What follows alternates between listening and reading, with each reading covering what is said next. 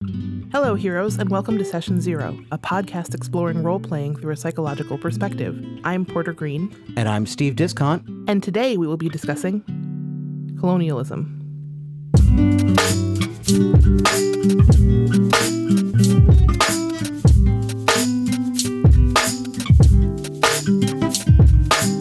Hey, heroes! Gen Con is right around the corner, and we'll be doing a panel there this year. We are scheduled for Thursday, August 1st at 3 o'clock p.m., where we will be exploring the mental health depictions at the table. Aaron Catano-Saez and Nadir Slattery from the One Shot Network will be helping us teach everyone how to roleplay mental illness in a non-problematic way. The event may be sold out in the system, but we encourage you to still come by, just in case there are any last-minute open seats.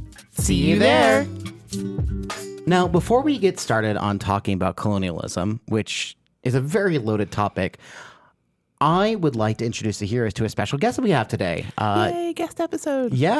So I would like to introduce James Mendez-Hodes. Welcome to our show. Hey, what's good? Mendez, tell us about yourself. Why are you awesome? Well, now that you've set the bar really high, I'm a writer, editor, and developer of tabletop role-playing games. I also work as a cultural consultant, both in and outside analog gaming. And for those of you who have not heard that term before, the facetious way of describing what a cultural consultant does is people pay me to tell them that they're racist. And this is only a slight exaggeration. I want that job. Everyone wants that job, and I'm the one who has it. I work as a cultural consultant, helping other content creators make works that are validating and positive for people of various different identities. My specialties tend to be race, culture, and religion, but cultural consulting also touches on issues like ability, gender, sexuality, age, all types of different things. Could you give an example for the heroes on what it would look like when you come in and do cultural consulting? Like some of the content that might need your assistance? Yeah, sure. So, for example, one thing that I might point out. Okay, so cultural consulting. Usually, it's not like. Am I allowed to swear on this podcast? Not saying I'm about to, but it might happen. Yes, you may swear on this podcast. Okay, I will attempt not to, nonetheless. But anyway. Usually, cultural consulting isn't me sitting down with somebody and pointing to the book that they gave me and being like, you're a terrible racist and you need to rethink all your life choices and go home and think about the fact that black people are people, actually. Usually, it's not quite that blatant or easy from my perspective, maybe not from their perspective. A lot of the kind of thing that I do is highlighting, for example, Eurocentric biases in how people are presenting things. Like if you're talking about a situation where there are European people and not European people, traditionally in English language and in the West, we present that material from the perspective of Westerners, Europeans, Americans, white people, anyone who falls into the empowered default in our society.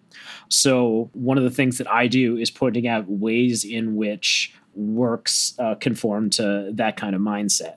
Like if we're talking about, say, the Revolutionary War, and you're talking about how a certain event affected people. Most of the time when you hear about the Revolutionary War in, for example, school history class, you hear about how it affected the American revolutionaries and how it affected the British loyalists. And then how American Indians feel about that is kind of an afterthought. So I would point out like, hey, so this is a point where maybe you can look up the local Lenape responses to this political act. How did that work for their political organization? How did they feel about that? And maybe we can rearrange the material here so that the Lenape perspective comes first and then the American and European perspectives, they come after that. Or maybe we can talk about this event in a way that kind of casts a wider net and is less peculiar to the needs and concerns of like one or the other side of white people in the situation.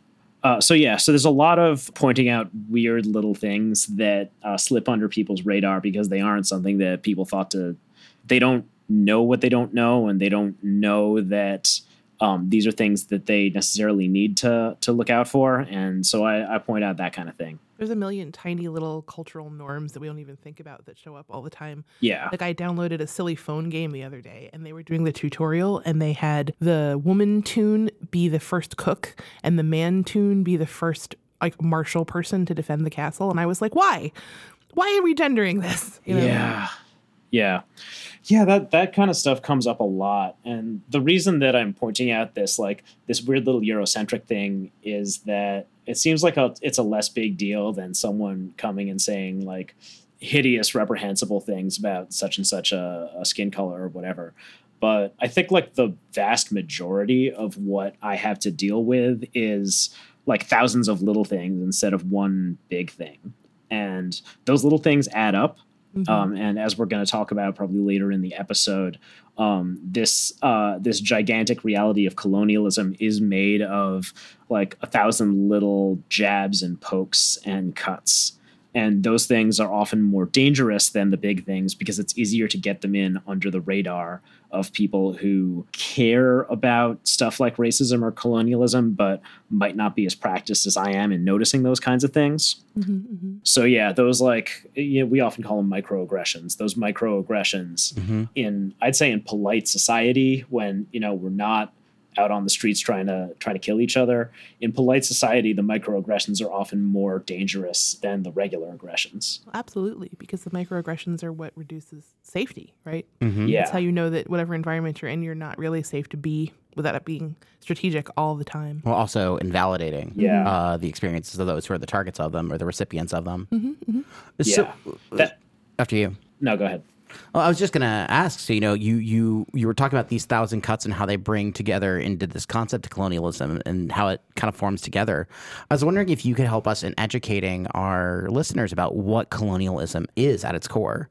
Sure. I would say that colonialism is a process by which one people asserts sovereignty over another, generally by force or coercion, or really usually both. And it leads to them stealing land, natural resources, culture, and lives. Colonialism divides the world into humans and natives, and it relies on systems which use many small innocuous forms of aggression, like what we've just been describing, to support major ones.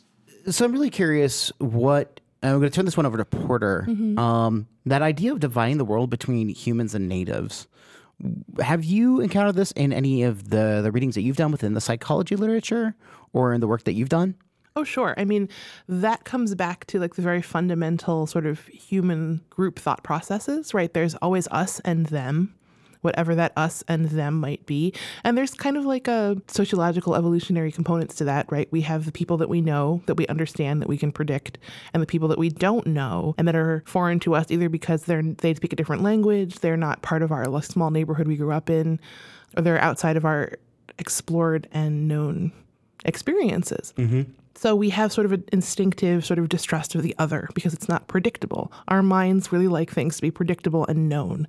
So we know roughly how everyone around us is going to act and how we can respond to them to keep ourselves safe and cared for and part of the group. Now, just because we have that as a part of us and it makes sense from that perspective does not mean that it has to control our actions. And for most people in society that work on this stuff, we try to have it not control our actions. Like we try to realize that a stranger may be a little bit less familiar, but not necessarily dangerous, right? So that's sort of the underpinning of where a lot of this stuff comes from, is people not ever questioning that feeling of discomfort or not ever questioning that if something makes them feel a little uncomfortable because it's different, that they should then isolate themselves from it. Mm-hmm. Mendez, do you have anything you want to add to that? Yeah, I think that this process of othering it's really integral to colonial systems of power, and almost everything, like every kind of identity that I talk about or that I work with in the process of cultural consulting and also, writing and editing and developing games, all of the forms of aggression, offensive or defensive, that I run into rely on someone getting othered at some point in some way. And sometimes that's like a defensive reaction, but often in the case of colonialism specifically, when we're talking about colonial, not just racism, but colonialism in like an imperialist context specifically, that othering is an aggressive process.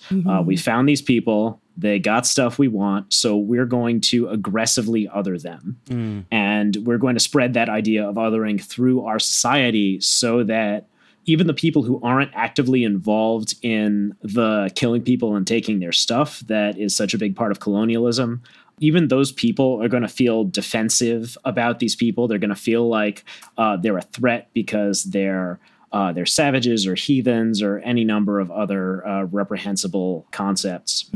So we're going to push that idea both back into our own society and forward into somebody else's so that it becomes okay to visit violence and domination upon them. And then when we visit violence and domination upon them, we can exploit them for all types of things which make our lives more convenient. So one thing I was reading about in prep for this episode was that even though often colonialism, we look at it from a Eurocentric perspective, that there's intercultural colonialism that occurs as well.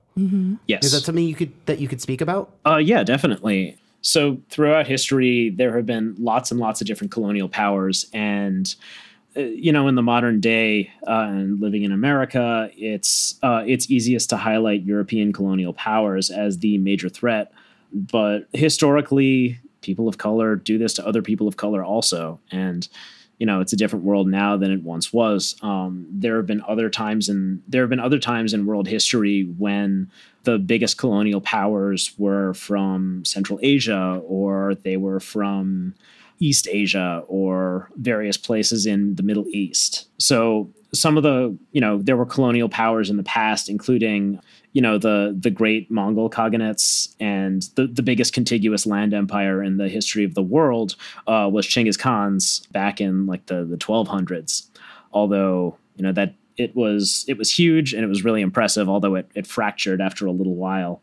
And that's why we have so much Mongolian influence throughout everywhere from Eastern Europe through East Asia and then south even into India. So the Mongol Empire was a colonial power. China, Han China was a colonial power, and it still is actually, because there are lots and lots of indigenous people in China and ethnic minorities who have to deal with violence and marginalization and internment coming from the Chinese government. I was actually going to ask about the Han Chinese, because I know that there are significant Han Chinese populations within like Thailand, Vietnam as well. So that kind of reminded me of that. Right. And there's also the same people. You always have to look at context, and you always have to look at the systems of power that are peculiar to the place you're from, because yes, the Han Chinese are a major colonial power, and they're putting a lot of pressure and inflicting, violence on the Uyghur ethnic minority and many other indigenous minorities throughout China. They've historically exerted colonial pressure against in various different directions against Mongolia. And then now they're in this weird sort of suzerainty situation with North Korea. And that's a major reality. And Han Chinese people are in positions of power, and they're controlling the systems of oppression in a lot of the world. But that does not mean that a Han Chinese person who comes to the United States isn't going to face racism and discrimination and violence because of who they are. And that doesn't mean that the Han Chinese minority in the Philippines, for example, isn't going to face discrimination and strange treatment because they're a market dominant minority. And by the same token, Filipinos who are often in a position to discriminate against Han Chinese people, when the Filipinos are the market dominant minority traveling through the Middle East or the United States or something like that, then they receive that similar kind of treatment. So I'm not out here to say like reverse racism is real. That's neither are we. Yeah, like reverse racism is still pretty much only a thing I ever say as a joke. But yeah, it's important to recognize that anyone who is empowered in any given situation may not feel the same way, may not be in the same position of power when they're in a different context. That said, you still have to look at your present context first and foremost when you're trying to deal with reducing harm in a situation. Absolutely. And it's interesting, too, that one of the places that I see what I would consider colonialist thought the most is the idea of minorities stealing our resources. Yeah. Like stealing our resources back is a really common thing that we see in like how we construct isms in this country, for example, or that you'll see if you're sitting in a client session and someone's talking about their own experiences. Like from a majority perspective, Yeah. I'm often having to sort of talk and help people process through the idea of I'm going to lose something if somebody else gains something. And that feels like very colonialist thought to me. Yeah.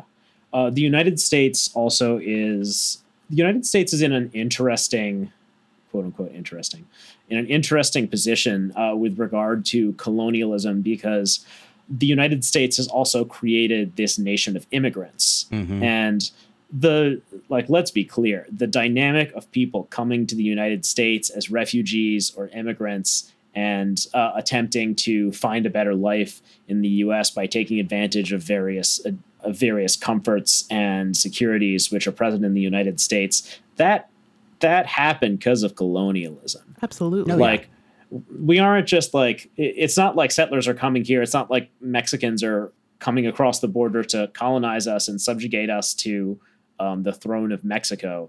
That's all happening because we're exerting colonial pressure economically and martially throughout the world. And the United States is built on the only reason we're in a position to be complaining about immigrants in the first place is that the United States was a colonial power, which stole literally its entire territory from indigenous people through violence, coercion, and treachery. That's what gives us the privilege to be able to sit here and say, oh my God, these immigrants are coming in and taking our resources. Really? How'd you get those resources? Well, it's interesting the way that you've come about that, because it reminds me just about how we experience even colonialist thought within the social sciences. There's a lot of presence within sociology, cultural anthropology. I mean, cultural anthropology is horrifically guilty of it. But even in psychology, where a lot of times we have taken, and when I say we, I say broadly the field, which is predominantly, as we've talked about, Eurocentric. A lot of the major research for a long time came out of Western Europe and the United States. That the theories that were being developed were being applied to other cultures and to other marginalized groups. And in the social sciences, we refer to this as what's known as an etic or ETIC perspective. And this implies that you are developing a theory from outside of a culture, or you're taking it from your own and you're applying it elsewhere. You're imposing this etic, these understandings, these theories that you have about how a culture should function, and applying it elsewhere, whether that's accurate or not. Yeah. Psychology is incredibly rife with this in our history and our roots. It's getting better, but Yeah. Well, and we definitely see that. For example, with my field in industrial organizational psychology, we have understandings that often Western psychologists were coming in and saying, well, here is really how organizational cultures function. Here's the best styles of leadership that work. But researchers like, for example, Roya Amen from Illinois Institute of Technology, shout out to my former program director, as she now is running our master's program. Roya has done work focusing on multicultural IO psych and has done work exploring how things are different for leaders in organizations in Mexico, as well as in Thailand, as well as in Iran, exploring exactly how the cultures are different there. And what she's trying to do is take what's known as an emic perspective, which instead means you are trying to go within the culture and build a theory directly within that culture rather than from the outside. So in a sense, you aren't taking that colonialist view where you're going from the outside saying, well, this is the theory and we're going to shove it against it and hope that it works. Yeah. Instead, you're going to that culture and saying, all right, we have some understandings in this case about what leadership styles are, but is there something unique to the experiences of, say, leaders within Iran that are going to be different than those who are in the United States? Yeah, that's a really, really cool perspective. I was a religion major in college, which meant that because I wasn't doing theology, I was doing non-Western religions, like mostly West African and Afro-Atlantic religion. So a lot of the sources on West African and Afro-Atlantic religion historically were anthropologists, like classic anthropologists. And like when I think of classic anthropologists, I think of like the guys in Far Side cartoons with the pith helmets. Yeah. blowing up temples to see what's inside there. Yeah, exactly. Like going and like living in somebody's hut and like staring down the back of their neck like, yes. And when they eat that, yeah. And there were anthropologists who started out that way, who started to realize, I guess, towards the end of their careers that, like, maybe it was a little sketch that they were doing this. Victor Turner, I think, had some kind of revelation midway through his career where he stopped talking about people in the way that he had when he begun his career. And I think a lot of fields like anthropology show their colonial roots when you look back at the beginnings of them, as we often have to when we're starting out in them. Anthropology starting out as this thing that would happen next to colonialism, with guys like Henry Morton Stanley and Dr. Livingston going into territory which was either actively being colonized or was the next thing on the slate that we were going to colonize so we could steal their rubber or diamonds or whatever. So anthropology historically was inextricable from the aggressive process of colonialism. Well, if I may, I think we're also seeing like attempts to improve on that in psychology as well. For sure. One of the examples I like to think about is within the DSM. From edition to edition, we've seen improvements on trying to acknowledge, for example, unique psychological phenomenon that might be unique to particular cultures. If I recall, at least it's been a while. I'm not read up on the DSM-5, but I know within the DSM-4 there was a whole chapter on culturally specific psychological disorders. And they definitely kept that in like the sort of the appendices of the DSM-5. The DSM-5 was a total change in how the DSM was structured. And one of the things they did is create a large portion that is sort of, these are things that we don't have like a diagnostic label for, but are diagnostically significant for people. And that's things like culturally specific disorders, things that are systemic in nature that are affecting people, basically all of the complex trauma responses that the DSM still refuses to actually label and give diagnostic criteria for research purposes. I have a whole other episode about that because I'm mad. But yeah, psychology's come a really long way. I mean, we basically started with Freud and his mom issues and dad issues and straight up eugenics and moved from there to a broader understanding of, white people and then a broader understanding of all people, hopefully.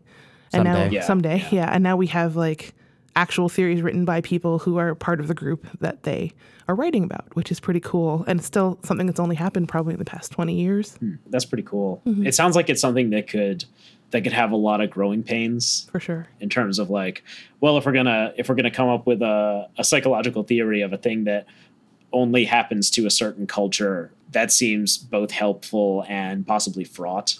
Yeah, there's still definitely a disproportionate number of white doctors that are writing all of these criteria because the DSM is actually written by psychiatrists, right?